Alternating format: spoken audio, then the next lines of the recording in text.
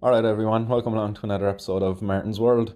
Guys, if you don't already know, you can support the show and the fight for cannabis legalization in Ireland by signing up to the Patreon at patreon.com/, Martin's World. You can also make donations in Bitcoins following the link there at martinsworld.ie. All of the funds raised will be used to set up a cannabis activist hub here in Cork City, where I hope to bring together the cannabis activists so we can better organise ourselves to fight for the legalisation of cannabis in Ireland. So, guys, onwards we go. Today's interview is with Leanne Nolan. She's a yoga practitioner there, living currently in Oregon, but she's a native of Galway. So Leanne joins me today on the podcast. She shares her journey going from Galway to Dubai and to Oregon, ending up in Oregon after quite a journey. And she shares then as well what it's like to live in a state where cannabis is legal. So guys, I hope you enjoyed the interview. I enjoyed talking with Leanne, and thanks again, Leanne, for giving me your time. So without further ado, guys, I give you Leanne Nolan. Leanne, welcome along. Thanks very much for giving me your time this evening. Or it's probably afternoon time, actually, early morning for yourself. It is 10:20 a.m. here. There you go. So good morning. Thank you for having me. No, Alex, I'm delighted to have you on. If you could just tell me a bit about yourself, Leanne. You're an expatriate of Cork, if you want to start there. Or not Cork, sorry, Ireland. My name's Leanne. I'm originally from a small town in Galway called Ballygar, County Galway. I left Ireland in 2014. Like many other teachers, I went off to the UAE to start my teaching career because it was just something I wanted to do. I have no other reason other than I just wanted to try something, and I really love to travel. So I kind of used my teaching degree as a little bit of a passport to travel, basically. Wasn't for the love of teaching now per se, but it was just kind of a reason to get out and see the world. I didn't go to Dubai that first year. I went to another lesser known emirate called Ras Al Khaimah, and I spent a year teaching music there, and that was fine. I didn't really like it that much, but I got through the year. And during that year, I met my now husband, who he actually just happened to move to Dubai that same year. He's from Texas. And we met on Tinder. And of course. So yeah, we met on Tinder that December of that first year, 2014. And obviously our relationship developed from there. And I ended up moving to Dubai then for the next academic year. So in 2015, I moved on to Dubai and I spent 2 years teaching in a school there. And that was a very, very stressful time in my life because I knew in my heart and soul teaching wasn't for me, but I was just doing it anyway because I'd spent all this, time to get my degree and all of that. So at the end of my second year in Dubai, I started to do yoga. And I found that really started to help me, deal with some of the stress. Yeah. And then my then boyfriend, now husband, lost his job in Dubai. And we were like, crap, what do we do now? Yeah. And he ended up getting a job in Qatar. So I was like, what do I do? Do I just go and get a job in Qatar too? Like, what the hell?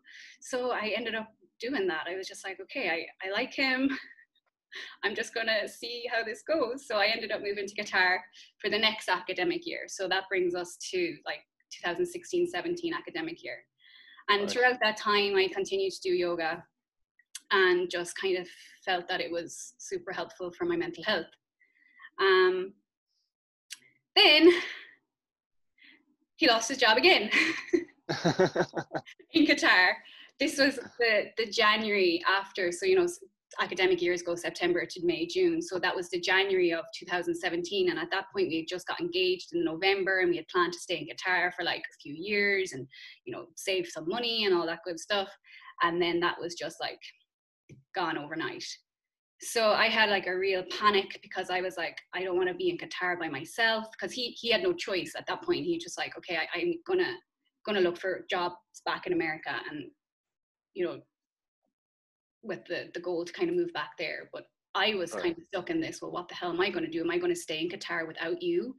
And like, I had this tendency to create my friend group around him, because when you move to another country, it's, you know, it's kind of how it happens. Your friend group surrounds your partner or whatever. And then he was like going to be leaving, and I'd left myself like kind of stranded in a way with nowhere to turn. But luckily I had met a really, really great friend in my school in Qatar. And this is a long story that could go on forever, but she ended up really being such a great help. Her name's Jessica, and I think of her as a bit of a guardian angel, because, you know, she helped me through that rest of that year in Qatar. And throughout that year, we had to figure out, well, how am I going to get to America? Because, you know, you need, you know, to live long term here, you need a green card or whatever. And luckily, we just gotten engaged, because otherwise we would have had to do this for a visa. You know, we would have had to do it for like the wrong reasons. But luckily, we had got engaged, and we wanted that anyway. So that year, I finished my year in Qatar, and then I came to America on a tourist visa while we were waiting for my green card. And this is where I'm getting to the cannabis part of it all. Yeah. Because I really didn't experiment much with cannabis at all, like throughout my, like definitely not in my teenage years, not in college. Really, one boyfriend had kind of like, we had tried hash, and I was like not really interested. I was a big drinker. Been drinking since I was 12. Like I started literally drinking quite heavily from 12 onwards. Like any disco we ever went to, I was drinking. Like Dubai is party central, so like my husband actually worked in a nightclub, so I was out every weekend, you know, partying. And it wasn't until I started to do yoga that I realized I can't have these hangovers anymore. I just can't, like, they're not, I just can't, I really just couldn't. I always suffered from bad hangovers, but I powered through. But at that point I was like, they're not serving me at all anymore. No, it's punishment to the body. I think it's something that you get woken to then during yoga. It's kind of like you're sitting there doing your stretch, doing your mindfulness, and next you get a thought, why am I doing this to my body? You know, and I think that's something cannabis kind of does to you as well. It kind of opens you up to these different ways of thinking. Definitely slows the mind down, brings you more present. But you say Dubai was like a night and party central there. I thought alcohol was kind of banned and stuff over there as well. No? No. Oh, okay. No, not at all. It's hilarious, because it's actually one of the most common questions I get here from like middle to upper age white men. Like, did you feel safe as a woman in Dubai? And I'm like, yes, I felt way safer as a woman in Dubai than I feel living here. You know, and that's really? the truth of it, because I think people have these preconceived notions of the Middle East as it's some like well, like now I'm not talking, I'm specifically talking about my own experience, but I felt so safe in the Middle East, and drink is definitely widely available. You know, you can, it's not easy to, there's not like off licenses or like liquor stores as such. You kind of need a license, but there's a million ways around it. And the emirate I lived in was Ras Al Khaimah, like I mentioned. There's loads of, there's like beautiful, like literally beautiful stores where you can go to buy like every alcohol under the sun. And I didn't need a license at all. But in Dubai, I think you need a license. I don't know the technicalities, and it could have changed since I've left. But certainly big party city. Yeah. That's what it's known for, really, I think. Whereas Qatar was much more reserved, a little bit more local. You know, it wasn't definitely easy to get up, but not as party as Dubai. And while you were there, did you encounter cannabis or any other drugs in Dubai? You can certainly, if you want. It's obviously more dangerous. It's very, very punishable. So I was like, more dangerous in terms of the law, you mean? Yeah, and I just even back then, because I still had a lot of conditioned thinking around it, I was just like, it's dangerous. But my husband is a big cannabis fan, and he has been for a long time. So, so how did he find that change in Dubai, having to change that aspect? He was fine, you know, like well, because he worked in a nightclub, obviously you kind of adapt to your surroundings, I guess, and probably I didn't know him before that, but but he didn't take the risk over there. Not that you can recall. Well, I mean, I don't know. I don't know how much I want to like say about that, because, that's fine. I just know myself that with the laws over there, as much as a rebel as I am at times, like that's one place I would not be breaking the law. It's definitely available. I'll just put it that way. Yeah. Okay. Like that, I wouldn't be risking it. Yeah. Yeah. And so to go from there to now living in a state where they only just recently decriminalized all drugs, like that's a pivotal move. It's Complete 180. it's amazing. I'm here in Oregon now, and I was actually like, me and my husband have had just so many moves in our like relationship. We've only known each other 6 years, but we've basically moved country, if not definitely house every year, if not more than one. Yeah. So it's been a lot of movement. And we originally landed in Seattle. That's where his first job was, out of Qatar, which is also legal there. So when Right. I first arrived, um, when I first arrived to the first legal state, and I want to just mention my first experience with edibles, because it was when I first went to Texas to visit his family in 2015. Like, we had just, we weren't even a year together at that point, and I went to Texas to meet his family, and first time ever to have an edible, and God love him, he gave me like the tiniest amount, like corner of a bar, a little chocolate square. And I, as skeptical as I am, because I think I'm quite known to be a skeptical person, I was like, that will do nothing for me. But he was like, no, that's all you're getting. And at the time, I didn't know, obviously, that it amplifies your anxiety, it amplifies what you're already feeling. So I was convinced that he had a whole plan up, that he was going to kill me, and his parents were going to kill me. And the woman who gave him the chocolate, who's our good friend, obviously was in on it too, and they all just wanted to kill me. So that was my first experience with edibles, and I'm super surprised I ever wanted to touch them again after that, because I was just convinced that they were all out to get me. But he was laughing at me going, you're fine, you're fine. But I was an anxious mess, and I didn't even realize that I suffered from anxiety my whole life, because I had been coping with it in ways that just kind of, yourself, like, I drink, whatever, it's just a coping mechanism. So until I started to kind of realize that through my yoga practice, and then when I moved here, I had like been doing yoga for like 2 years maybe at that point. So I had like a grounding practice. That's what yoga is. You said it brings you into the present moment. So when I moved to Seattle, or I didn't move, I was just visiting at that point, and first legal stage where I was able to try this substance. And even knowing it's legal, a massive difference, because the illegal, just that word, when you're doing something, unconsciously you're worried, am I going to get caught, blah, blah, blah, all the things. And that's doing it such a disservice as well, just that word, because you might not even get the full benefits from it if you think it's illegal. It's just a word, but I think that's true. Yeah, no, I think that changes an awful lot for people, the legality of it. If you're using a substance that's illegal and the substance then actually increases your paranoia, well, you've just broken the law and now you're more paranoid about breaking the law. So it can be quite unpleasant at times. Yeah, it is a vicious circle, all right. And I know my own girlfriend, she's a very irregular consumer of cannabis, but when she does consume, it's the most minute amount that she needs. But it could be very funny that sometimes when she's had too much, like the anxiety goes through the roof, and it's feel my heart's beating too fast. Like, that's the most common one I always get, and I can't help but just laugh it off, because I know she's going to be fine. But yeah, there's definitely an aspect brought in by the illegality of it there, because dosing and all of this stuff, it's very hard. I might have a bong hit and I would put a little crumb inside there for it, but again, you just don't know what you're even smoking. I don't have an indicator of the strength, so all of this, it just leads to a recipe for an unpleasant experience, really. Absolutely. And I think, like I said, when I moved here and I started to become a little bit more regular user of cannabis, and I had kind of pulled back from drinking at this point. I wasn't enjoying drink anymore. It just wasn't me anything. It was as though my body was almost rejecting it. I kind of think I like to think I'm allergic to it now or something, because I can't drink at all. I don't drink anymore, and I don't, and that's fine. I'm happy to not do that. But I found when I started, my most profound memory really is, we were driving somewhere and I was just so curious.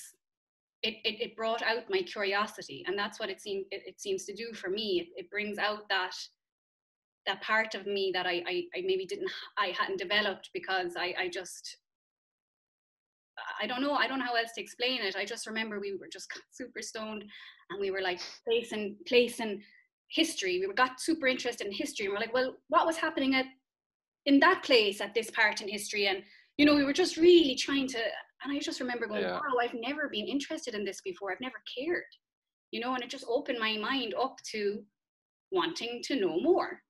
And I think that's what it is. It's a, I don't like to use this word, but it's like a consciousness expansion. It helps your conscious expand. It helps, and all consciousness is awareness. So it just helps you be aware.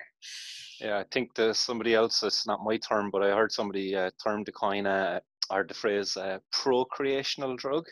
That cannabis isn't recreational, it's procreational, because it makes you more creative. It makes you ask questions, and in asking questions you get answers, which is, that's a pathway to creation. You know, the solutions. If not, anyway, it's just some silly questions you can ask and get silly answers to.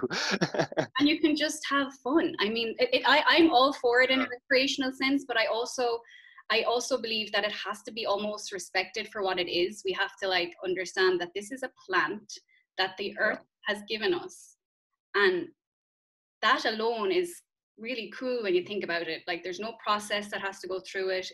Obviously, I know, like, sometimes you have to kind of take care of them and give them a lot of attention depending on their environment, but you know, they grow naturally in lots of parts of the world. And then when I moved here and I started to learn about American politics, and I started to learn about the war on drugs, and I was like, hold on, you're telling me they only made this illegal because it was basically benefiting minorities, and you didn't want them to benefit because it wouldn't suit you, you know? And you just start to learn this, and you're just like, whoa, this is bullshit. Yeah, it's a complete power move. It really makes me so angry.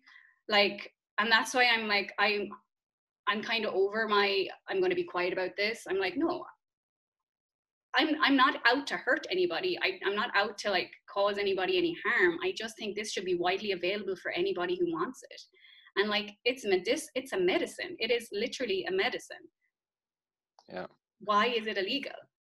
I think that's just a question we just need to ask. Why is it illegal? And then when you learn, you can't ignore that then, because that's factual information. It was just made illegal to prevent creativity. Like, all the greats, like the jazz artists, all these guys were just getting stoned and creating, and like, it's beautiful.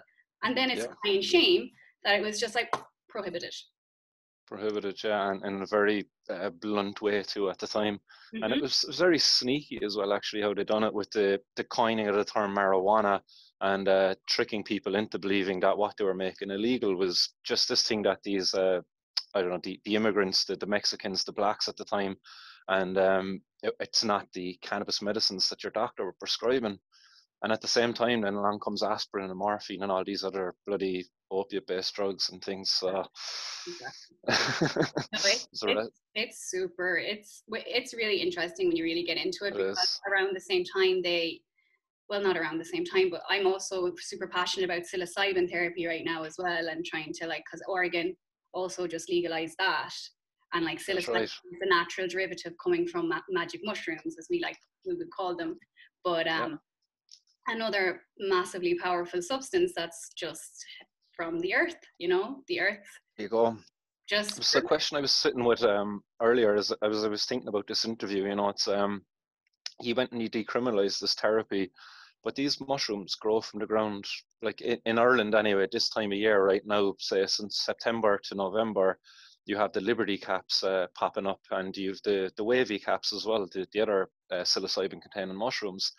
But every year this happens, and every year hundreds, if not thousands, of people across Ireland and the UK and the rest of the world go picking these mushrooms, but you don't hear of horror stories coming from these things. The only horror stories you hear are when somebody picks the wrong mushrooms, maybe, or you know, it's very rare that it ends in disaster. And you just have to wonder how it is that we've gone on for so long to keep and kept this illegal. Yeah. I'm almost finished a book right now that I'm pretty obsessed with. It's just it's got all the information, and like chronologically, going back in history and like really explaining how these drugs just got misused. On not even it's not even that they were misused, you know. I'm talking about Yeah. LSD in particular, like, because LSD is just the synthetic version of psilocybin, just like penicillin is the synthetic version of a mold as well, a fungi. It all comes from fungi, you know. Yeah. The fungi is amazing. I'm learning, you know, it's what it keeps the world turning. It really does. Like, it's totally undervalued as an amazing resource. But I read something that I just blew my mind, because these mushrooms grow a lot on at the edge of continents. Like, Ireland's an island state, so obviously we're the edge, but it grows Yeah. here on the west coast of America. Like, it grows on the edge of society. And what does it do? It helps you get to the edge of your consciousness, you know. It helps you get there to the edge Yeah. of whatever. And I'm like, oh, yeah, because that's, you know, that's what it does, you know. It expands your mind. It allows space for new ideas to come in. Yeah. And do you know what's going to be happening? So in Oregon now, since you've decriminalized them, how is it going to be taking shape? Has there been any talks started there around that? I don't know 100%, but as far as I know, it's going to be very much in a therapeutic setting. And I do Good. believe that that's important, because Yeah. the set and the setting, same with cannabis, the set and the setting is number one It's paramount. Yeah. Yeah, number it one. is. And that's why cannabis has gotten a lot of misconceptions, because if you're in the wrong setting, if you're around people you're not comfortable with, oh, the anxiety will burst out of your chest, you know, you'll feel it. Not even around the wrong people. If you think it's legal, if you have something that you're repressing, it's almost trying to make you feel it. It wants you to feel it, because we're all full of repression, you know. We repress our emotions, we repress a lot of things. And I think these substances are like, hey, I'm trying to help you. Yeah. Come have a look what's under the surface. So here, yeah, I believe they are going to make it very therapeutic. It's not going to be like cannabis where there's loads of shops. Like, I could walk to about 5 shops from where I live here. They're everywhere. It's not going to be like widely available to the public, because I don't believe it will do any good if it is just, again, it's the set and the setting. So I think education needs to be the paramount thing. Educate people on these substances. Get rid of the stigmas. Get rid of the taboos. Get the factual information. Right now, they want it to be, I think there'll be 2 people in the therapy room, a clinical psychologist or a therapist, and then some other form of, maybe it could be a breath work person, or it could be a, you know, someone who's somewhat spiritual, we'll say, because even though I hate that word, I am a spiritual person. I can't deny it anymore, you know. I am. Yeah. It's just a word like God, like all these religious terms that I have a bad relationship with, just growing up in Catholic Ireland and having questions and not getting any answers. So I'm like breaking through that for myself, because yoga is a very spiritual practice. So yeah, they're going to do it that way, in a very much like it was, because they started massive studies on this in the 60s and 70s in Harvard with Tim Leary. I don't know if you know Tim Leary's story. I do, yeah. Hilarious man. Oh my God, I'm just learning about him for real now. And I'm like, whoa, what balls did he have? Even though he caused a lot of trouble, because he was the one who kind of brought it up and then also brought it back down. But they're going to do it like that, and it's going to be blindfold, playlist. And then the most important part is how to integrate it back then, how to integrate it into your life. You have this experience. If you've no one to help you kind of come back into the real world, or come back into your day-to-day, it's not going to do you any good either. You really need to now learn how to integrate this experience back into your life, and to create the change that it may have brought up for you, or whatever it is. And I think integration is the most important part of it all. You had your own experience there, but I see you shared it up on Instagram, so I hope you don't mind me asking. But it said it was your first psychedelic experience with a half tab of LSD. Is that right? Could you tell me a little bit about that? Because I know for me, LSD was quite profound an experience. Yeah. So I moved to Chicago last year, again with the hopes of staying there long term, but here I am in Oregon. And I had really been getting into my yoga studies, like not just practicing, but also delving into the philosophy and the Yoga Sutras and the Bhagavad Gita and all these ancient spiritual texts. And I like reading as much as I could get my hands on. And then I found my way from one of my yoga teachers to Ram Dass. And I'm not sure if you know Ram Dass, but Ram Dass was Timothy Leary's colleague in Harvard. He was back then known as Richard Albert, and he was a big fan of the LSD and experimented a lot. I mean, I can't even imagine how many trips these guys had, but he got fired from Harvard, making a long story short, and he brought this a little bottle of LSD to India because he knew there was he knew from his own experience there was something mystical or something not explainable about this substance. So what he did is he brought it to India, to this guru, and like there are legitimate yogis in India who just can meditate, you know, and they're already transcending their thinking mind, you know, they're already there. Yeah. So he was like, well, he gave it to the guru and was like, what is this? What is this substance? And he was basically said, I don't know his exact words, but I think he was like, it's like an avatar for humans to experience Christ consciousness or something like that. And I know that's very wordy and woo-woo, but like it makes sense because it just allows you to really get out of your thinking mind and to experience something that you've never experienced before. And it's undeniable. Like it's hard to explain in words, but it's just an undeniable feeling, I think, that something different is happening. So my experience was, I'd read Ram Dass, I was super curious, but like, I've just never had an opportunity to, it's never been presented to me before. With all the travel I've done, I've been so blessed and so privileged to travel to over 40 countries, and I've never had any opportunity. Apart from when I was in Bali, and a friend of mine, he had a real like the real non-dry, just gooey mushrooms, and I was like, I cannot eat them. They smell like shit. I literally can't eat them. Are you kidding me? And I didn't. I passed up on that opportunity, which I mean, I'm very grateful for now because I feel like I was more ready for the experience I had. But yes, we had one tab of LSD, and like I told you, I'm quite a cynical person. So I went into this going, that's not going to be enough. But anyway, I'll try. And I said, I know the setting is important, and I know it's a good idea to make an intention. So as I mentioned in the post, I had built up so much guilt because I missed my granny's funeral because of my green card interview that was the same day. And I couldn't go home for Christmas last year, and it was my first time to miss Christmas at home. And I was just sad and upset and guilty. And I had gone home in January and met everyone, and it was nice, but I still felt like I couldn't shake this guilt. And I said, and it's Catholic guilt, I know that. But I said, okay, help me through this guilt, whoever this intention goes to, you know.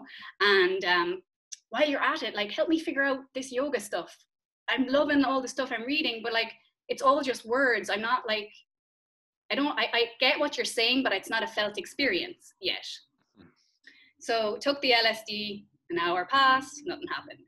Another hour passed, nothing happened. And I was like, meh, that's just not going to work. But then, you know, the feeling starts to take all sorts of colors and forms, and I'm like, what the hell? And I started to see these colors like I've never seen in real life before, like turquoise and purple, and it's just gorgeous. And then it really started to kick in, and I actually had to record myself because I thought I was going crazy. Because I didn't know much about the substance, I really thought I was kind of going just a bit mad because I really understood. I was like, whoa, like this was me on the trip. I was like, okay, I get it. I was like, they all say, all these great teachers, you have to be present in the moment. Like I'm a big fan of Eckhart Tolle and Ram Dass and all these guys. They all say the present moment is all there is. But when I was in that experience, I was like, they weren't lying. The present moment is all there is. There's no past, there's no future. It's all just a thought. All that matters is this moment. And like, I got really into that. And I was like, hold on. Like I figured out the whole the life and all this stuff. And you know, you think you're like discovering all these things that are already being discovered a million times over. But like, it was just the most profound experience. And I felt like My granny was like laughing at me going, what are you guilty about, you Egypt? You know, like I just felt like all this like pure just presence. What I'm always working on my yoga mat is just to be present with my breath.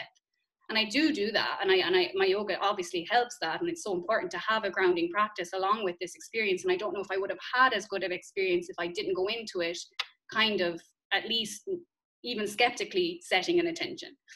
Mm-hmm. But it was unbelievable, and it stayed with me, and it actually stayed with me for a few weeks, and then I kind of got kicked off my high horse, I like to say, because I started to kind of question, well, was that really what I thought it was, you know? And then the thinking mind, the egoic mind started to kind of like eat at me again. Mm-hmm. But I haven't mentioned this yet. I don't know if people want to know, or I don't know how much people, you know, I also have to be careful because I am on a green card here. But you know what? I don't care. Like, these are not bad substances. We shouldn't be afraid to talk about them. Yeah. I got super curious, and I have had a few LSD experiences since, and they have nothing short of the best days of my life. Okay. Yeah. Like, just if you have time to hear the funniest story. Go for it. I have nothing but time. Funniest story for me anyway, or one of the more funny experiences was we had been quarantining. This was this year. Yeah, this was this year. Jesus, time is so weird. So that first experience in February was before Corona, and I really feel like it really prepared me for Corona, you know, because I went into quarantine going, whoa, I've been working 2 jobs, like hustling in Chicago, and I was like lost with all my jobs. I was like, okay, I have nothing but time. I have nothing but time to study I have nothing but time to study yoga now, and I was just delighted. So we broke our quarantine, not broke it, but my husband's brother is an artist. He's a musician, and he was staying in a monastery in Wisconsin. Okay, that's the only information he gave us. He's like, hey guys, I'm in a monastery in Wisconsin if you want to visit. And we were like, okay, cool. We hadn't seen anybody, we hadn't done anything, so we were like, let's do it. And this was like June. And at this point I had completed a death doula certificate. So that's also, I feel like the LSD made me realize that death isn't all that scary, you know. Nope. Death is just another part of life. Death is actually a very big part of life that we've ignored. And that is what I feel like the LSD really helped me understand, that death has been a constant companion in my life. My dad died when I was young, and I was never given the tools to grieve that. And like around that time I started drinking as well. So I really kind of think I never learned how to even enjoy myself without alcohol. Never even gave myself a chance. So we went to this monastery anyway.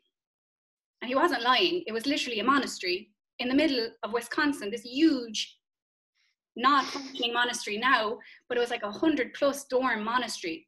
And we pull up and I'm like, what the fuck? He wasn't joking. And it was just us in this monastery, me, my husband, and his brother. And I was like, what is this place? And like, this place would have freaked me out in the past because it was like a monastery. I'm not religious at all. Yeah. Graveyards. I was like, oh, this place is kind of weird. But as soon as I entered it, all I can say, it had this really nice energy. I was like, this is really cool. I don't feel scared here at all. So that we stayed there the first night, just the 3 of us chatting and all that. And then the next day I was like, I think I really want to trip here. So I had brought some LSD, and they didn't want to do it with me, but I really wanted to just try it.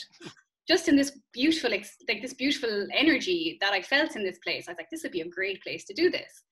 So I took the tab. I know this sounds, to me, I would say if someone told me this story, you're talking shite.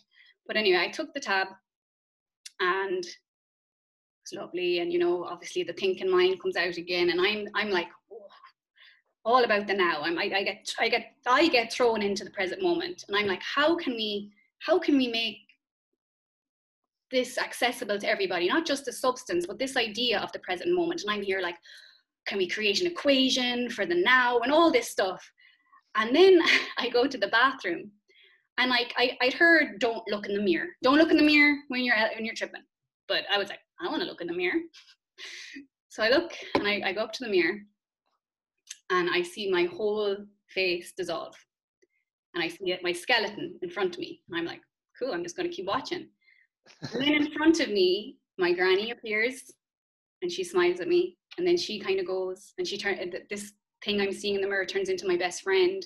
And she smiles at me. And then my mother comes. And then like this scary, this really distorted figure comes. And I'm just like, whoa. And then it turns into this like really nice looking thing. I can't explain what they were. But like, I was just like looking in the mirror going,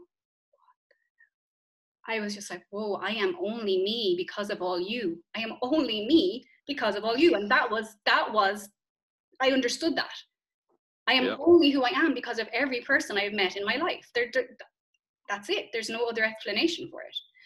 And I went out and I told them, Jesus, I told them what I saw. And they were like, well, that's so cool. You know, they were just chilling. They weren't making a big deal about anything. And I was like, wow, that was so amazing. And then the day passed and it like started to dwindle down a little bit. And I got an opportunity to meet the man who now owns this monastery. And I was like, this is such a weird story. Like, what the hell is going on here? And it turns out this guy, he's a young man, had been kind of gifted the monastery from these monks because they don't need the big space anymore. There's not so many monks, so they have their small little place. And he's created this artist haven there.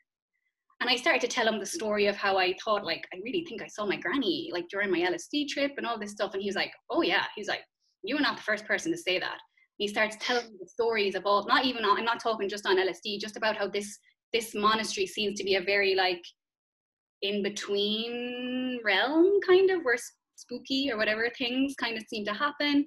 And he told me that the priest that the movie The Exorcist is based on, like The Exorcist from the priest, like that's based on a true story, and that real priest died there. And I'm like, of course he did. And I'm like telling him the story about how I just did this death duel course and how I think like we need to like reshape how we speak about death and like make it part of life and all this stuff. And he's just like, it's the first person I've got to talk about my death doula work stuff with.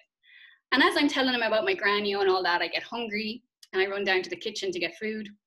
And as I'm walking back with my food, I just step on a miraculous medal. And I'm sure you know what a miraculous medal is. Like my granny was always giving me miraculous medals. And I was like, picked it up and I went down and I was like, does this belong to anybody? And they're like, nope, that's your granny. She's just saying, hey. And I was like, whoa, you know? Yeah. So that is powerful. It's such a powerful substance. And like, I don't even think it should be just for therapeutic use. It should be for the common folk too, to just get us out of this conditioned mind we have. Because that's what it is. All our anxieties, all our depressions are just shoulda, woulda, couldas, all of these things that don't serve us at all, you know? Yeah, I think the big problem at the moment, certainly here in Ireland anyway, is that if you were to talk about your experience and try to talk about it, that it was therapeutic for you, it's just very much disregarded, you know.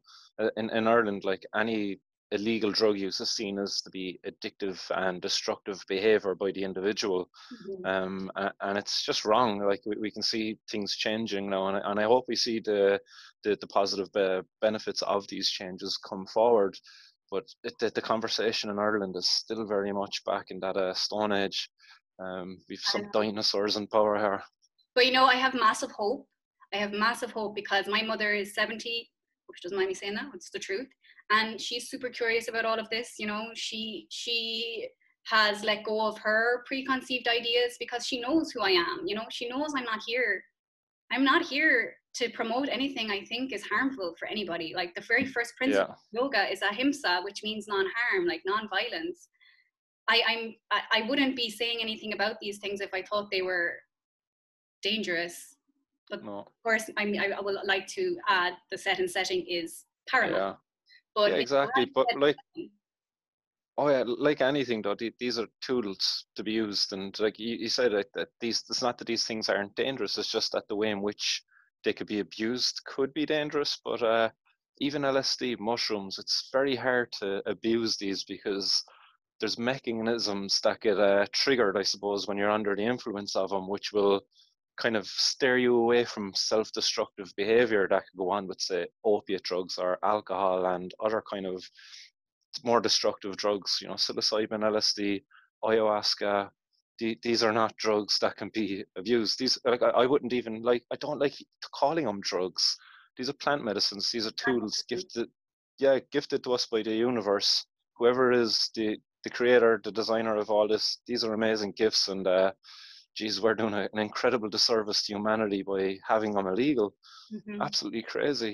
You see the studies, you talked about them there earlier. I done a report on the end of life anxiety trials there for psilocybin up in Canada, Mm-hmm. and just the evidence that's coming out of there. It's like I still can't understand how when you're given a terminal diagnosis, that the very next question coming after that is, would you like to sit down with a therapist and have some LSD or mushrooms or one of these other substances that can help you come to terms with this mortality that you're now faced with?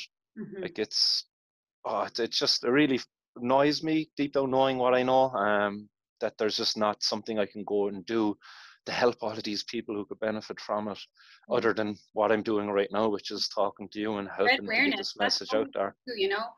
And like, I am also super frustrated that because I really am passionate about changing the conversation around death, because I think a lot of our fears come from a fear of death, or a death denial, almost as if we're going to live forever and all these things we want to do, we get them done eventually, you know, eventually. Yeah. I have this done, I'll do it. But like when you face death in the eyes and you realize you're always equal pegging life and death, you know, there's no future. It's always it could be right now, you know, and that's not so scary if you use it to kind of help you do the things you want to do, get rid of break free of your blocks basically, Yeah. you know. And that's what it is. And like even myself, I wouldn't have done this interview with you in a million years a few months ago. No way. I would have been too afraid, not enough confidence and all that. And I really, really genuinely believe that they've given me the confidence I needed, you know, to, I don't know what I'm going to do. I want to just be the voice of awareness. That's all I can do. I'm not forcing this on anybody, but like you just said it, you said it beautifully, like when you know what you know, you want to share it, but you also have to, it's a delicate balance of also not blaming It anyone is. for what they don't know, because you can't know what you don't know, you know. It is. And Yeah. I'm not a religious person at all, but like just with all this reading I'm doing, of course Catholicism comes into play. It shaped the world we're in basically, you know, in a lot of ways, unfortunately. But like Jesus himself, I believe, was a really true yogi, because you know he understood all of this, and he was like, forgive them, for they know not what they do. The people who were killing him, he was like, forgive them, they don't know, they're unconscious. That's what it is, you know. They're just not, they don't know. They think they're right, just like Trump thinks he's right. You know, I'm trying to have some compassion for this man right now, and it's just like he's trapped in his mind too. Yeah, very much so. It's interesting that you brought up the Bible there. I had a conversation there the other day with Danny Nemu. I don't know if you've ever heard of him. He's a kind of philosopher, researcher, does a lot of work on the Bible. But he talks a lot about drugs in the Bible, and how the Bible and the way in which it's worded, it's twisted a little bit, and in a kind of a sneaky way again. You know, there's a lot of substance use in the Bible, and a lot of stories in the Bible that you can relate back to substance use, like when you see angels or demons, when you're having these kind of mystical experiences, we kind of know that you don't really have them in the day to day unless there's a substance involved. So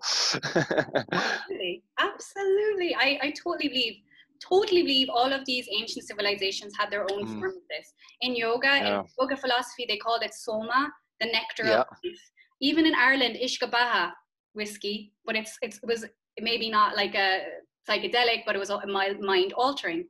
You know, pre-Catholicism in Ireland, they definitely knew how to use those mushrooms. Are you kidding me? for sure. Of course they knew. You look at all the kind of ancient sites around Ireland, they're some of the best spots to pick mushrooms. And just like, you know, when you look where the High King located his castle, like it was.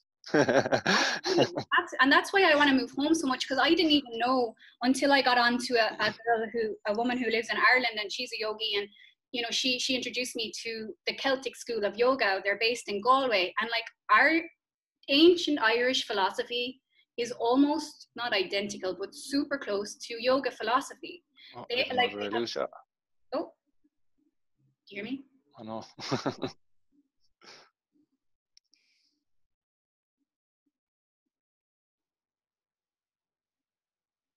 Hi. Oh, I think I might have lost you there for a second. Sorry. That's my connection there. That's telling me my internet's unstable for some reason. Am I back? Oh yeah. Yeah, you're coming back there now. Yeah, Where did I get a cut bit off? jittery. Just as you were about to start telling me your story there a few seconds ago I think I was, about the Celtic yeah, Galway yoga guys. yeah. The ancient Irish philosophy has a lot of similar gods and goddesses as the yoga philosophy has. Like they weren't connected in any way, but all these ancient traditions had something that was helping them see something. We'll just put it that way. Yeah, I think that. there's a connected consciousness definitely that goes on across the whole of the globe, I suppose. I think there was a good study there that looked at was it a troops of monkeys, and a troop of monkey on one island learned how to do a certain behavior or task. I can't remember, was it using a certain tool? And not long afterwards, the monkeys that weren't connected to the monkeys on that island learned it on a completely different island. And it's the I can't think of what the term was. It's your man, geez, cognitive resonance or something like that. I think that's the term there. But it's just basically that when if I learn something here, it'll be easier for another human somewhere else to learn it then, because Oh yeah. I'm You know who's doing I'm great work? Russell Brand is doing so much good stuff. He's talking to so many like quantum physicists and metaphysics. this. Yeah, And we I think religion has done such a disservice in the way it's explained things, because I do believe deep yeah, down like religion understands something that's very something that's very beneficial for us all, but then when you attach it to a dogma of a almighty God, it doesn't do anyone any yeah, service. Like we're all experiencing the universe from our perspective, yeah, you know, yeah. and we are all important, each and every human. Doesn't matter how much Exactly. money Yeah. you make, doesn't matter what you do. Your life's purpose is not your career. Your life's purpose is to live it in the present moment. Yeah, something again, just to go back to Danny Nemo, was what he said about the opening part of the Bible. It was in the beginning God created the heavens and the earth, I think is what the translation in the Bible is. But he said it could also be translated to, in the head is created God, and you are the heavens and the earth. That you, like, so it's very empowering to the individual in that translation, whereas the actual translation that is there in all of the Bibles, it's very disempowering to the individual reading it, because it makes you believe that something like God is something external to you, rather than actually, God is within each and every one of us. God, again, I hate using that word, it's a very tainted word, but like whatever it is, this essence, the spirit, this life force that flows through us, like it's something all of us have. Yep. And it's not something external to us at all. No, sadly. What I used to do, and I'm reading all these texts, because obviously like yoga texts use the word God too, because like Allah, God, like it's all just a word for this. Yeah. I changed it in my own mind when I was reading it to now. Like, because God is now, right? Now, if God is everything, then God is now. And that just means that this present moment is, if God is all there is, then that makes sense. This is all there is. Yeah. And like, when I started to practice this, before I had done the LSD, I was really determined to like, I get what, because I don't know if you know Eckhart Tolle, he's an author of The Power of Now. His message is now, just concentrate on the now. And like, that's all I used to be like, that's all well and good, but I have lots of stuff to worry about. I can't be on the now. But when I started to actually practice it, like as in when you're washing your hands, wash your hands. Don't be thinking about drying your hands, just wash your hands. Then dry your hands, and like, it's a practice. Like everything in life is a practice. To practice being now, that's what yoga is for. Yoga is a practice in being present with your breath. Like you said, prana, your life force. That's it. And I'm not saying everyone needs to be going out doing LSD or everyone needs to be going out doing cannabis. It doesn't suit everybody, and that's fine. There are other methods. There's natural methods, because when you're in these meditative states, when you're in these deep states, you secrete DMT, Yep. So and the body has an adenine, which is basically the natural form of THC. It's the bliss molecule of the body. So, and we can boost this by even just going for a jog. A jog just boosts the anatomy in the body, which in turn, like, it makes you the runner's high, they say. Yeah. But like sitting, being meditating for 10-15 minutes, that focus, that awareness, that also releases those kind of compounds, these neurotransmitters, that are feel good compounds. Absolutely. And Yeah. it's amazing, you know, and it's stuff we weren't, I certainly was never taught growing up. I was never given any of these tools, and that's nobody's fault. It just wasn't, it wasn't part of society we were in. And I think that's kind of our jobs now, is just to create the awareness around it and make it accessible to everybody. I'm not having kids. I don't want kids. So I'm like, I want people to just be happy. I know people are so warranted with the year 2020, but people are depressed. People are deeply unhappy and feeling like they've lost everything. And a lot of people have lost everything, you know? It's a really hard place to get out of if you're not giving any help. If you're not and like, we are all so connected. And I think that's what the LSD does. It makes you realize just we're all connected. Like, it's just a web. We're all connected by the web. And Mm-hmm. Yeah, there's a lot of them out there. There's one that I'd really want to try, actually. It's the Wachuma, the San Pedro cactus. wow. I'd love to do a ceremony with that, because it's supposed to be one of the real the real plant medicines to make it, and just completely in love with the earth and everything to do with it. It's supposed to be just a real heart opener. So that's something I'm really excited to do. I haven't tried it yet. I think I could count my LSD experiences on one hand. I think I've had 3 LSD experiences, and I've had maybe 4 DMT experiences. And that's something I wanted to bring in, because my very first psychedelic experience was DMT. Okay. And before that, I used to suffer an awful lot with anxiety of death. At nighttime, I was lie awake at nighttime. I have 2 daughters myself, and I used to always worry things like, geez, what if they don't end up in heaven with me? You know, things like this. I'm just like an eternity without them. I was like, how could I call that heaven? I was like, that would be a hill, actually. And all of these kind of weird thoughts would come up. But a year of research on DMT, like reading all sorts of trip reports, reading books, watching documentaries, I finally made it myself at home. And I tried it, and I had a breakthrough experience. And honestly, that one night, that one experience, and I didn't try it again for about a year and a half afterwards. And I never once had an anxiety about that. I never once had a sleepless night with thoughts of that since then. And that was 8 years ago now, nearly. That's beautiful. Thank you for sharing with that.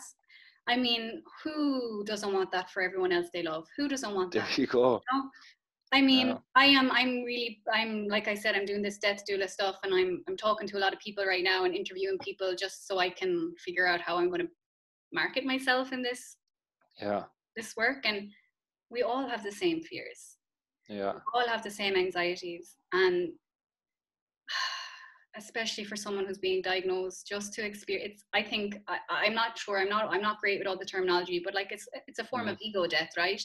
Die before you die. That's what Eckhart Tolle used to say, die before you die. And I'm like, what the fuck does he mean by that?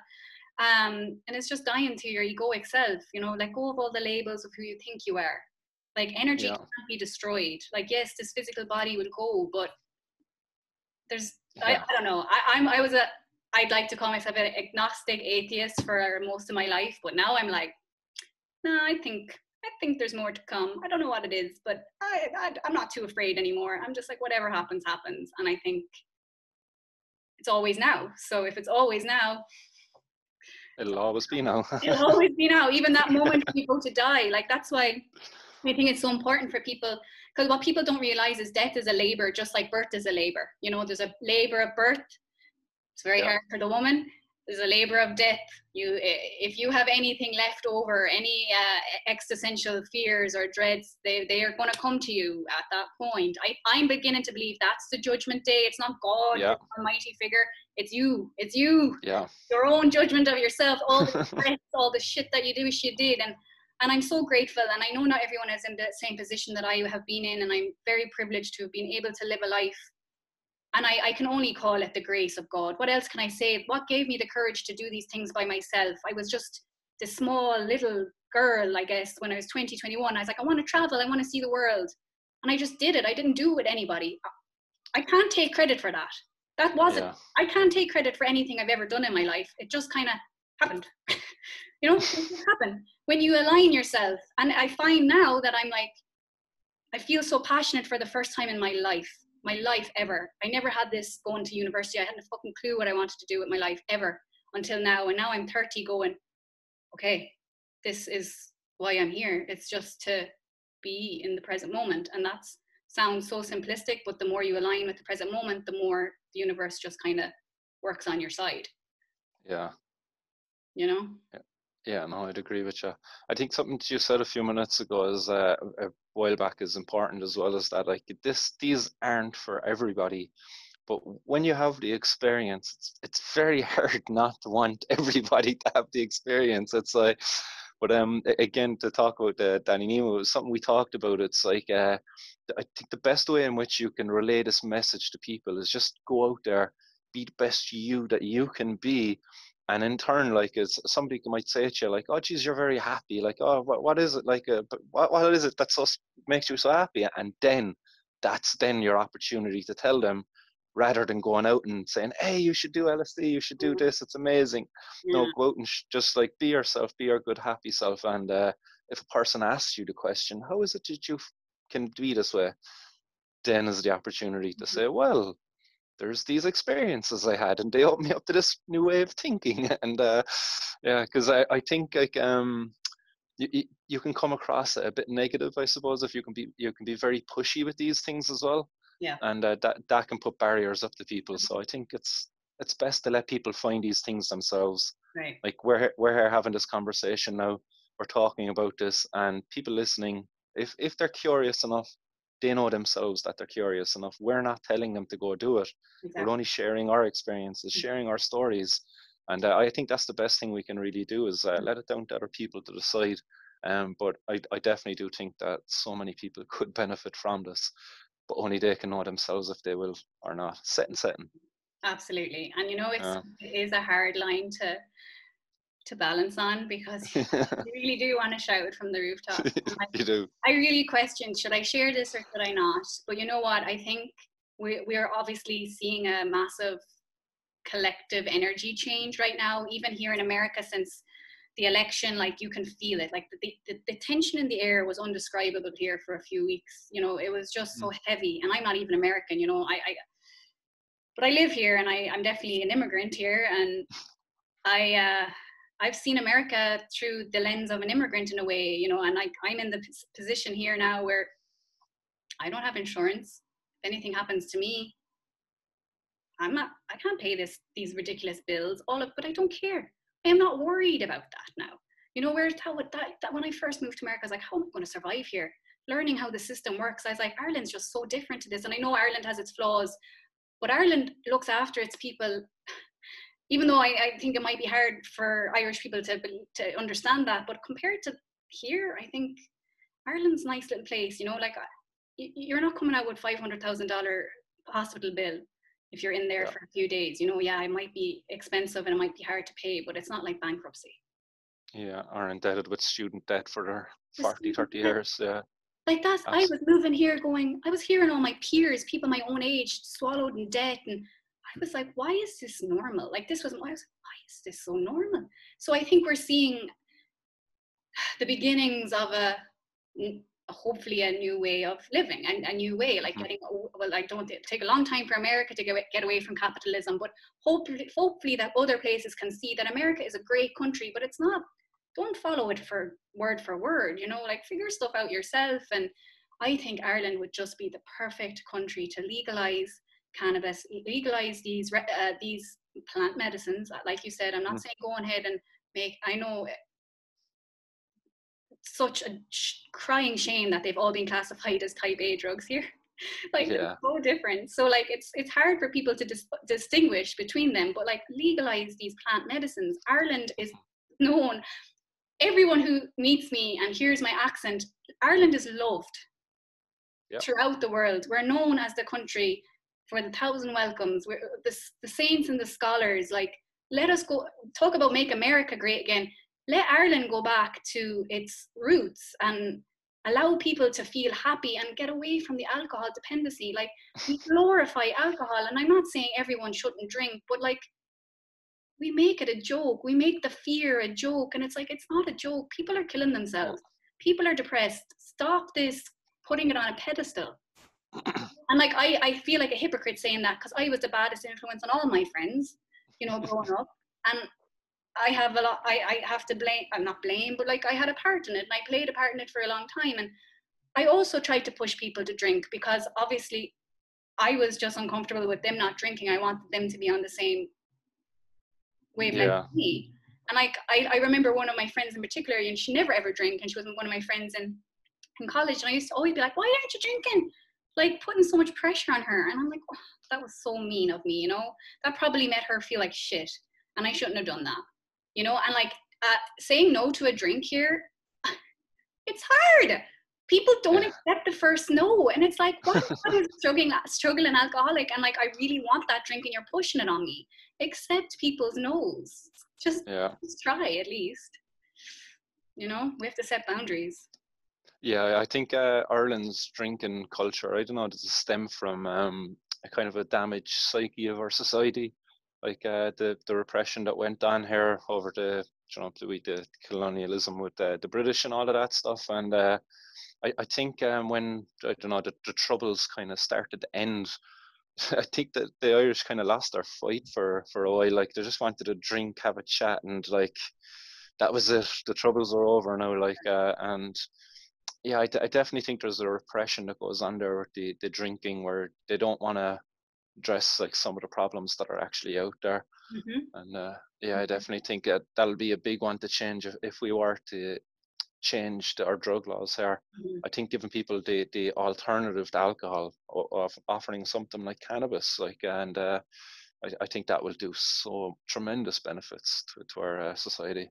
Unbelievable. I think, honest, exactly. Like you said, I'm not trying to take alcohol away from anybody, but just give people the option to try something else. And like, the education around it is just so important, and breaking the stigmas and breaking the taboos. And that's, like you said, I was like, well, how do we do this? And you're just like, talk, you know, just talk about it. And that's it. Because it took me a few years to really be like, okay, this isn't bad, you know, it's not bad. This is a medicine. Now this year has been the year where I'm like, it's not only not bad, it's actually the earth trying its best to help us. Yeah, exactly. I think if anything is bad, it's just the fact that we ban them. That's the real bad thing in it. That the prohibition is the real source of the evil when it comes to these problem drugs, as they call them. That the only problem is that they're prohibited. It really is. They talked there about I think is it Lyrica and some of these other pharmaceutical drugs. Like, they're much harder for people to kick than some of these illegal drugs. And that's with the stigma not existing there around those drugs. So if you found yourself addicted to one of these drugs, it's fine. You can kind of talk to your doctor about it, and that's okay. But if you were addicted to something like, I don't know, cocaine, you're probably not going to go and talk to your doctor about it. So help would be a bit more out of reach for them. I want to ask you some questions there, just about Oregon and stuff there. So you said there's some stores about maybe 5 minutes away from you. What's that like? Because for someone like me, it's so alien to be, you know. You know, like everything, it loses the wow factor very fast. It's just so normal. It really is, and it's. They're super cool, you know, you can get all sorts of everything. I think I'm more of an edible fan now, because I never smoked, so I just like edibles, and there's such an array out there of great stuff, you know, super cool. And it's all regulated. I guess you could say that it's expensive, perhaps, but it's cheaper here than, because Chicago, the 1st of January this year, Chicago legalized. So we were like, yeah, we're in a legal state all of a sudden, because we were definitely smoking there, or taking well before it was legal. But again, that feeling of, it's legal now, I don't have to like pretend I'm not doing this, and I can talk about it. That was awesome. And I resisted this move to Oregon. Like, I can't tell you, I didn't want to move here. I knew my brother actually lives here, and that's why we ended up moving here, because my brother was able to get my husband a job. So that's what happened. But I just was like, nope, I'm not moving. I love Chicago. I want to move home. That's where my mind was. I'm going home. I'm not moving in America again. But like I just told you, the way things align when you allow them, I'm after landing in the most death positive state in America, where they're after legalizing psilocybin. I'm just like, wow, I am meant to be here to learn, to hopefully transmute that home. That's kind of where I'm at now. I'm like, I have a plan. I have big plans that will involve a lot of money, but I don't know where that's going to come from. But I trust that this is going to legalize, and it's going to legalize faster than people think, because there's so much shit happening here. Like California might be just about to normalize everything as well. So it's a knock-on effect. It's let's get away from these bad knock-on effects, which we've seen in history, where there's war and hate and blah, blah, blah. Let's make these positive knock-on effects happen. And I think I love this saying. I just came across it recently, but America is a change in perspective. It is not some mystical thing. LSD helps you change your perspective, because you see things undeniably for the first time, and all of a sudden you have a new perspective, and that's all America is. So I believe it can happen. Brilliant. Yeah, I look forward to it, hopefully sooner rather than later. I know, maybe I'm too enthusiastic, but I'm like, it's not, why the hell is it illegal? It's crazy, you know? Do you know what really makes me think that this is going to happen soon, just because the government refused to even engage in any conversation around it. So here in Ireland, we have our Health Minister, Stephen Donnelly. In 2017, he's been quoted in admitting that he used cannabis, and that he supports the idea of it being legal. I think the quote was that, why should a person be arrested and criminalized for growing a plant? He said this. He's now our health minister, and the man has said zero, nada, zilch, and our patients aren't getting access through the Medicinal Cannabis Access Program.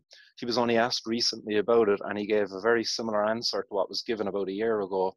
And it's basically a money matter. Oh, they can't get the medicine to the patients because of a money matter.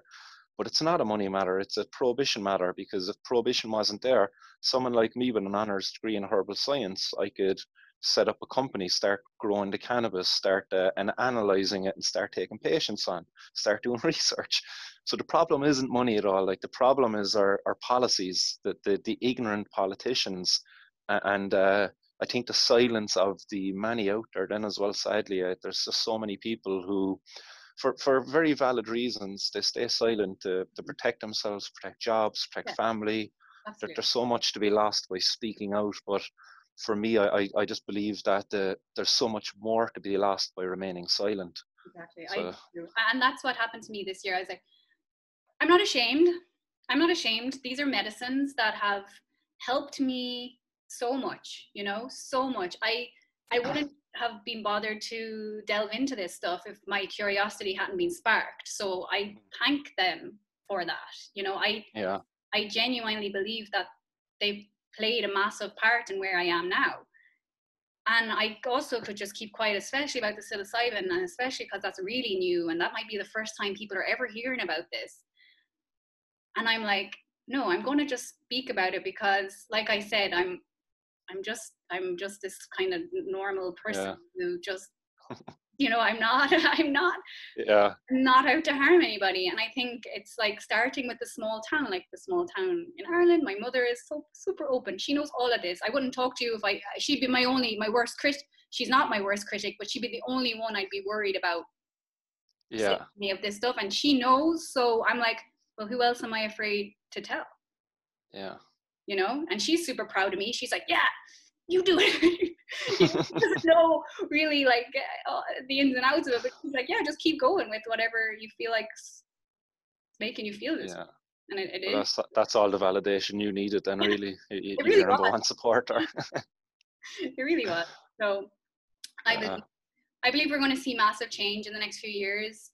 Obviously, evolution takes time, and we can see that the chaos of the last 4 years, especially in America, has really catapulted this change, because evolution happens through change. You know, if we stay in our comfort zones, we're not going to change. It always takes some big life shitty thing that you think is the worst thing in the world. Like for me, all these moves that I'm like, no, I don't want to move, and you resist and you resist and you resist. But then as soon as you accept, like, it's always fine. Yeah. But it takes time. Yeah, you know, everything it takes time. Patience is a virtue, isn't it? Patience is a virtue, and it's not something I naturally have. So Yeah. that's what I'm working on. I'm working on my patience and just allowing this all to happen without trying to get Yeah. too worked up. Did you get the voting the ballot there? No, you didn't. No, Your I boyfriend did though, he or did. your husband? Sorry. Yeah, he did, and he kept his vote in Texas, even though they weren't able to turn it blue. But like he wanted his vote to count in Texas, so that was great. Okay. But I did what I could. You know, I was like, I'm like, how can I help? I can't vote, so I was like out campaigning for Measure 109. As soon as I realized I could do that, I'm like, well, yeah, I can at least Yeah. do that. And I'm so like, I didn't care after I heard that passed. I did care a lot, but I didn't so much care what happened in the presidency, because I was like, this is the change we need. This is the first step. And like when you see these big companies like Dr. Bronner, I don't know if you know that I do. Yeah. he's Amazing. awesome, amazing guy. And I've really been like attending all the psychedelic workshops I can, and like these psilocybin summits, and I've met people who I can talk to about my psychedelic experience. And even this conversation with you just really makes, it's just so, it's nice. It's just nice to have these deeper conversations about things that can create real change, you know? Yeah. So, sorry, I think we Yeah. broke in there. Yeah, there was somebody just trying to ring me there, so and on my phone here, so I don't know how to turn off phone calls coming through. Yeah, it's exciting. You got the campaign so on that measure to get people to support it. It was something I got to do before with the Students for Sensible Drug Policy. It was back in 2016, I think it was. We got to do phone banking. I done that from CIT actually. It was really cool. We sat in a room in CIT, had a computer, and we were able to like just go into this program that the SSDP set up, and we could ring voters in that area to vote on the initiative. Like, and it was really cool. It's something we don't get to do here. We have to go bloody door to door in Ireland when we're out looking for votes. But what was the messaging? No, it was door to door for me too. Oh, was it door to door? Okay. Yeah, but I was just like, fuck it. I'm prepared to do it. You know, why not? Why not? Yeah. But I do think. What was the message like from the guys arguing against the campaign, the anti side? Oregon is such a progressive state. I don't think they were all that worried it wasn't going to pass, to be honest. Okay. You know, a lot of these medicines are in use probably anyway. Yeah. You know, it's just regulating it and reaching the people who need it most, because like you said, the people who've tried it, they know what it is. Like, I'm not going to do LSD again. I would love to get a ceremony now. My next experience will definitely be a ceremony with an actual shaman or something like that, but I'm in no rush. You know, I'm in absolutely no rush. But like, I don't think there was anyone, I didn't hear the argument against it, to be honest, other than just worry about regulation, I guess. I don't know. Yeah. I tried to look it up. I thought there might have been some funny videos, you know, these prohibitionists, they love to come out with this is your brain on drugs, you know, with the crack in the frying egg, you know, and but no, there was not. And I think that's a good thing. It goes to show that the prohibitionists are finding it very hard now to argue against regulation and ending the silly prohibition. See, we have to take into consideration that we are in the technological age. You know, this is probably what this period in time is going to be looked back on. And we've seen, like, through programs like The Social Dilemma and all of these things, that we're just getting so much misinformation, and it's really easy to get misinformation. It's easy to spread it. It's even more easy than the truth.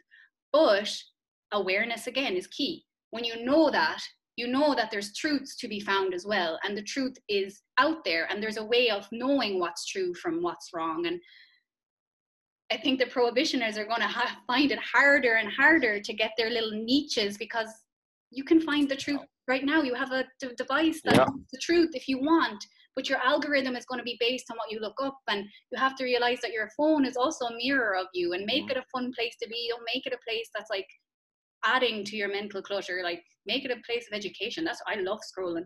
I'm a scroller. I scroll a lot, but it's always like, oh yeah, that, and I'm like trying to like gain as much information as I can.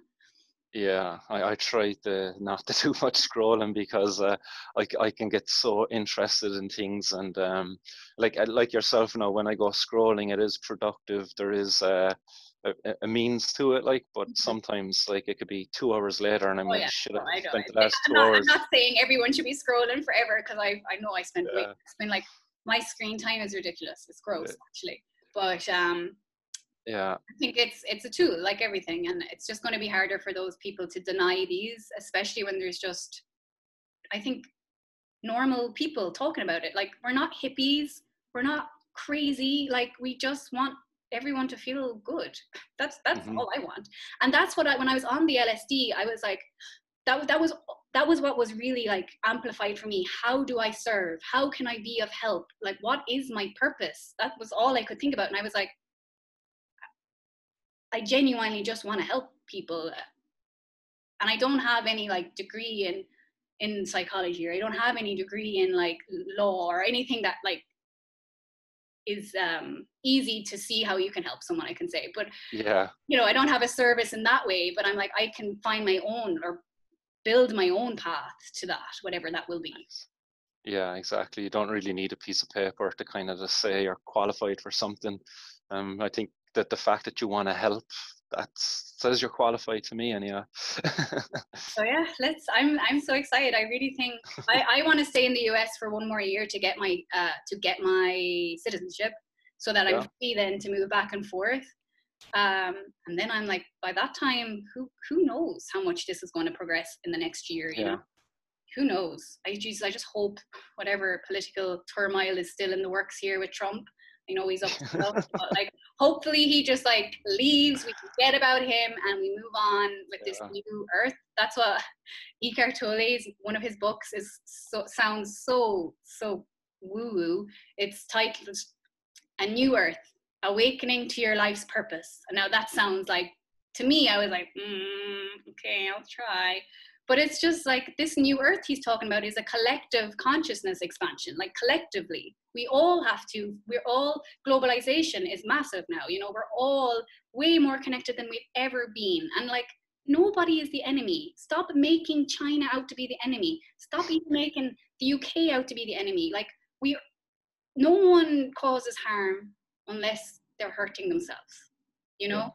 And that is something we don't understand. And like, that's how we understand empathy. And like, these substances can really help your empathy like come out, and like understand that nobody is, we're all trying, we're all just humans trying to figure this stuff out, and being a human is hard. Yeah, I'd love to see what would happen actually if we were to have a room full of the world leaders, and I don't know, give them some mushrooms or LSD or something. Like, if you like to read, like, get this Michael Pollan book that I'm raving about. He goes into massive in depth about governments, the CIA, how they tried to turn it into a war drug, all of these things. Oh yeah. They thought LSD was going to be the next weapon in war, like that they were going to create super soldiers with this stuff.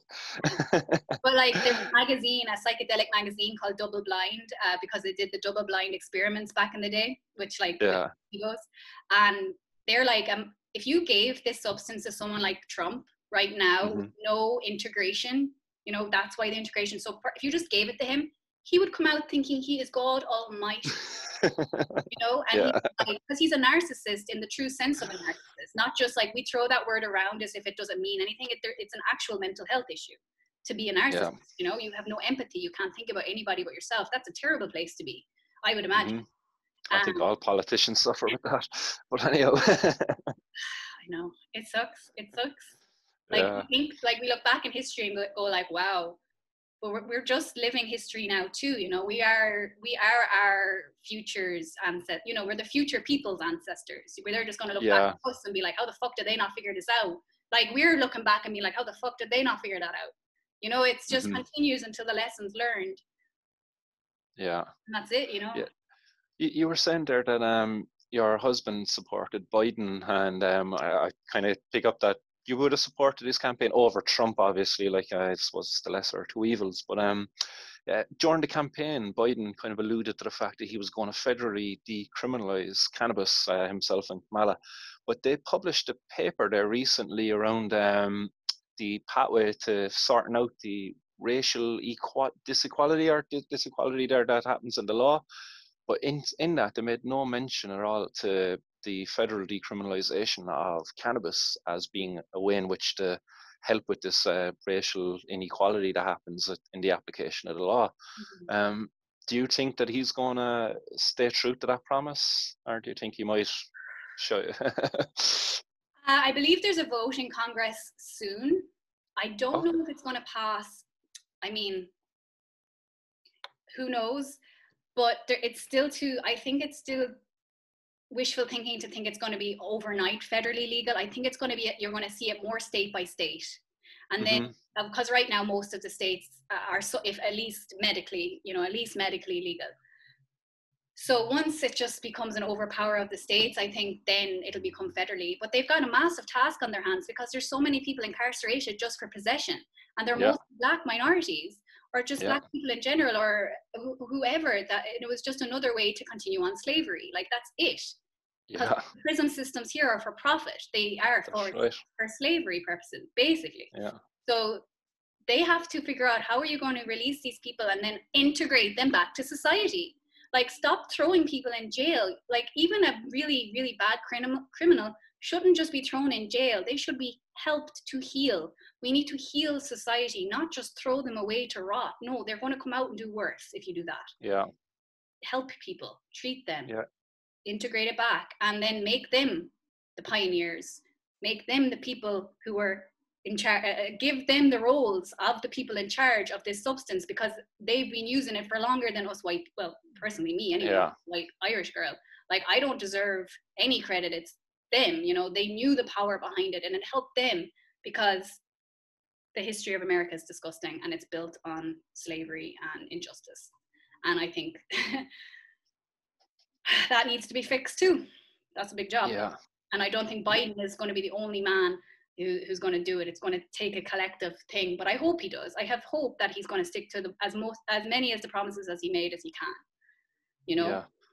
Well, I'll be watching closely anyway. I hope I see some positive things, because like if cannabis was to be decriminalized federally, I think that really opens up the gateway to the other states kind of coming forward and legalizing cannabis then, not just medicinally, but just right across the board for adults. I just can't see it being held back any longer once it's federally decriminalized, really. I think that was a big issue there in New York, actually, with getting it legalized, is the redressing the people who've been displaced by the war on drugs, especially Black people up there in places like the Bronx and stuff like that. They had, I think it was 2 or 3 bills go before whoever the powers are in New York, the state there, and they rejected it because there was nothing in there around redressing people who've been displaced by the laws.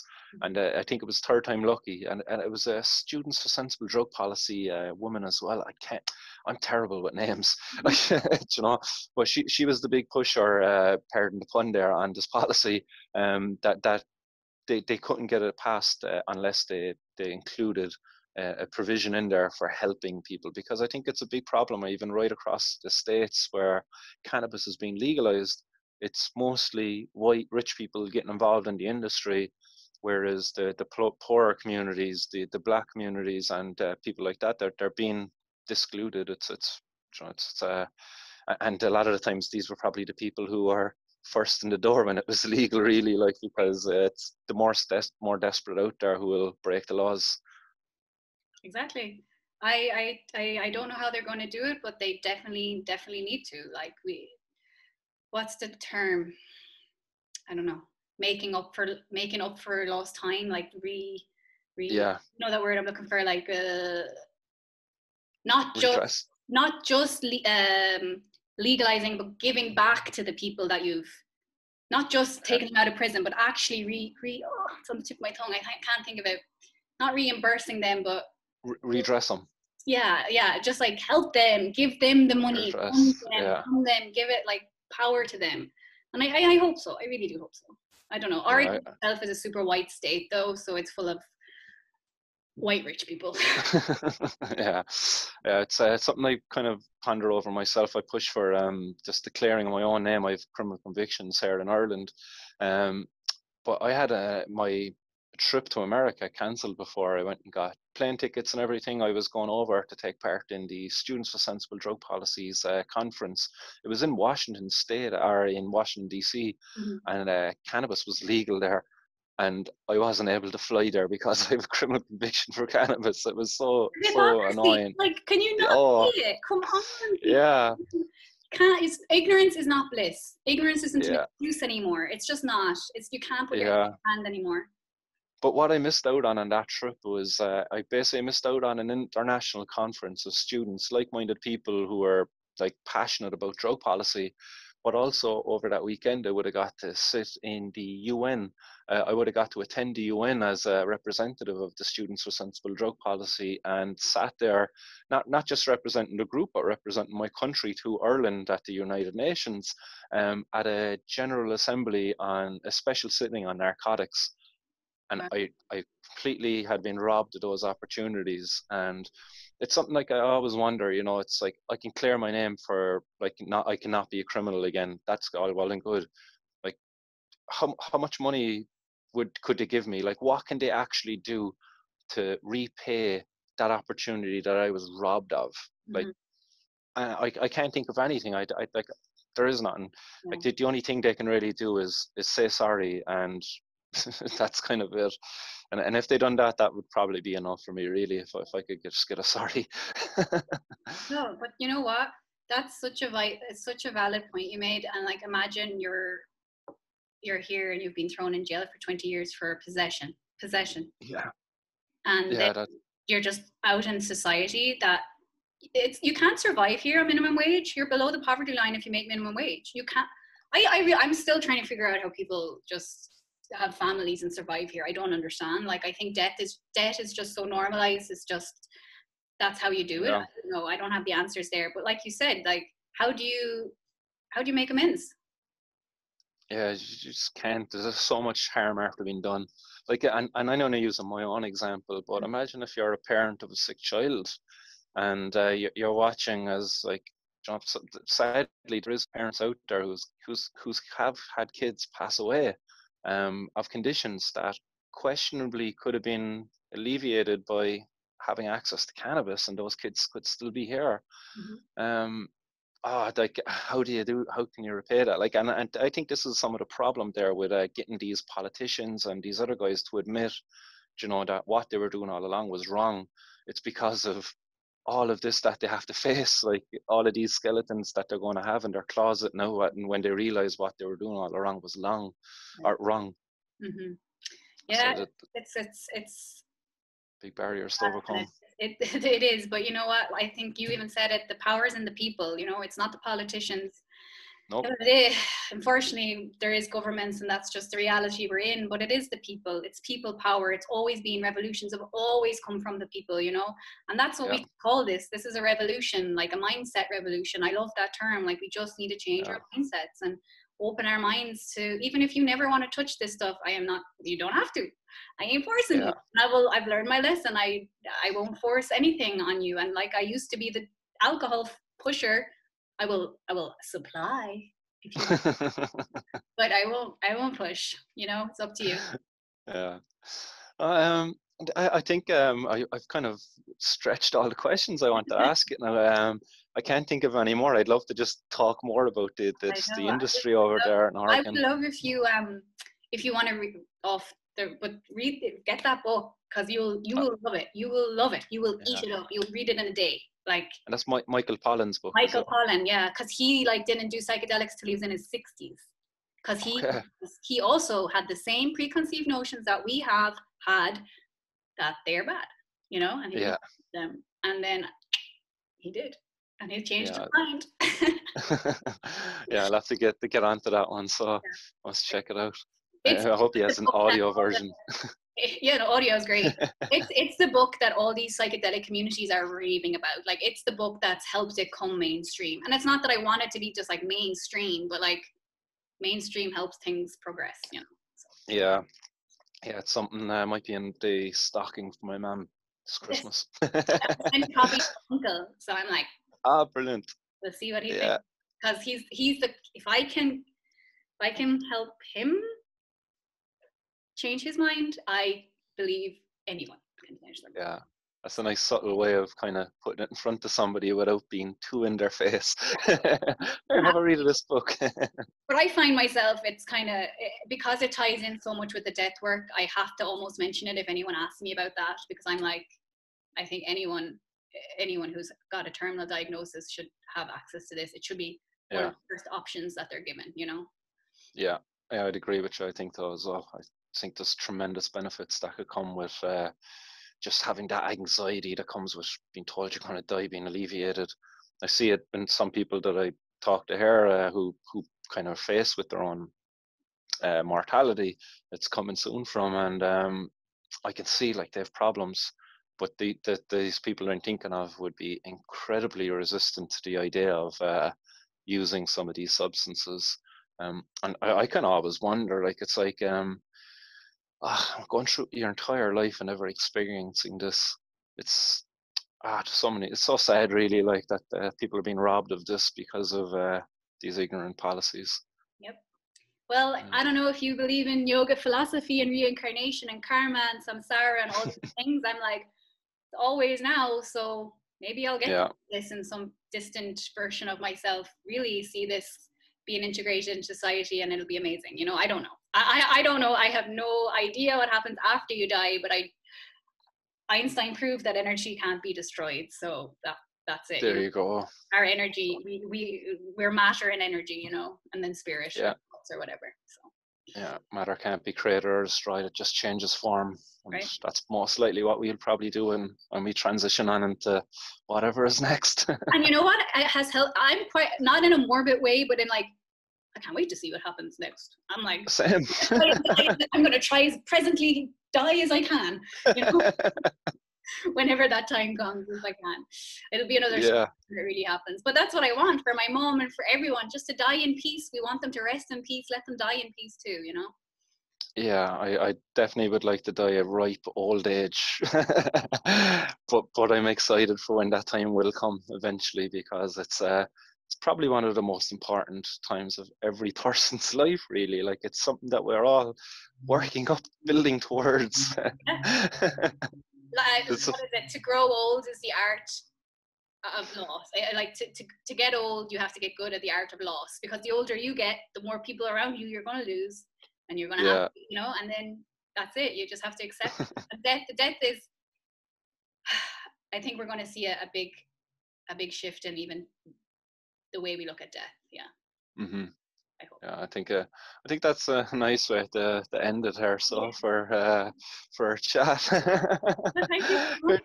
I love that. Thank you. Yeah, thank you. I absolutely enjoyed having the conversation, which I hope everybody else out there will enjoy it too.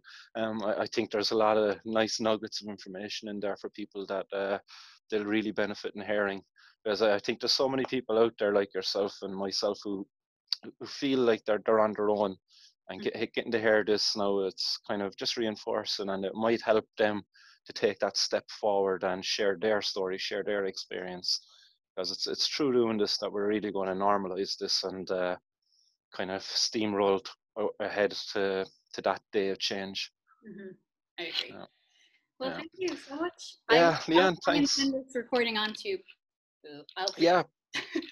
Perfect. No, but is there anything you want to add? Is there anywhere you want to send people? Any shout outs or call to actions? I mean, I just have an Instagram that I like to share some of my yoga on, and I don't know, I'm also trying to figure out that whole space. I don't want, I understand that yoga is not about the physical postures, and I don't really want people to think that that's all it is if they, you know, come to my page. No. It's mostly it, but at the same time, it's why I'm where I'm at. So I would love for everyone to do yoga. I would love to see yoga become a part of the curriculum in schools and all of that, you know?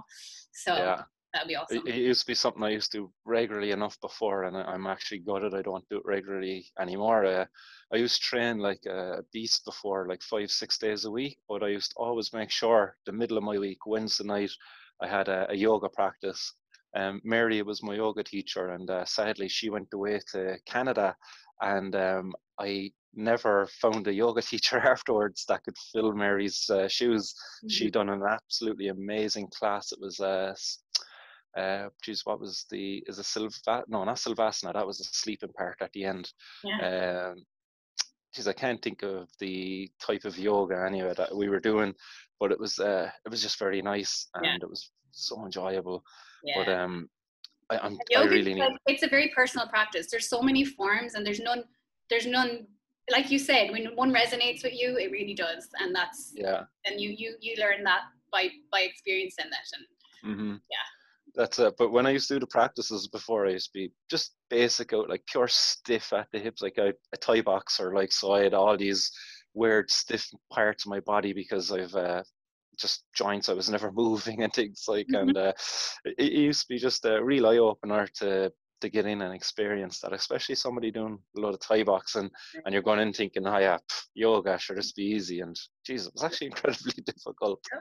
There's one move that you share, one transition you do, and it's like going from the seated position where you like lift yourself up and you put your whole body back into the downward facing dog. Like, tip my hat to you, absolutely amazing. Like that's some serious control of the body. Amazing. Well done. Well, that's Ashtanga yoga. I mean, I started not being able to touch my toes, and that's the honest truth. You know, I also was more strength building. I did CrossFit and pole fitness before I started yoga, so I had built up quite strength. So that's why I can do those jump backs quite easily. Not quite easily. I take that back. That took a lot of practice, but they come for me for some reason. But my flexibility, on the other hand, I'm very stiff also. Even though I know my pictures might not, but I my body is tight, but I also understand that the body keeps the score. You know, the body, you have to let the body, and you let it open at its own time, and you don't force it. Exactly. It just came back to me, actually, the yoga we done, it was Vinyasa yoga. Oh yeah, Vinyasa. Cool. Loved it. Yeah. I'm so happy to just start normalizing it, like you said. Thanks again, Leanne. And there you have it, everyone. I hope you enjoyed that interview. It was a real pleasure getting to sit and chat with Leanne and getting to hear her story of what it was like to leave Ireland and to try cannabis for the first time in America. So I really enjoyed that conversation. I hope you did too. And until next time, guys, this has been Martin Condon from Martin's World. Stay blazed, guys, and keep her lit. Peace.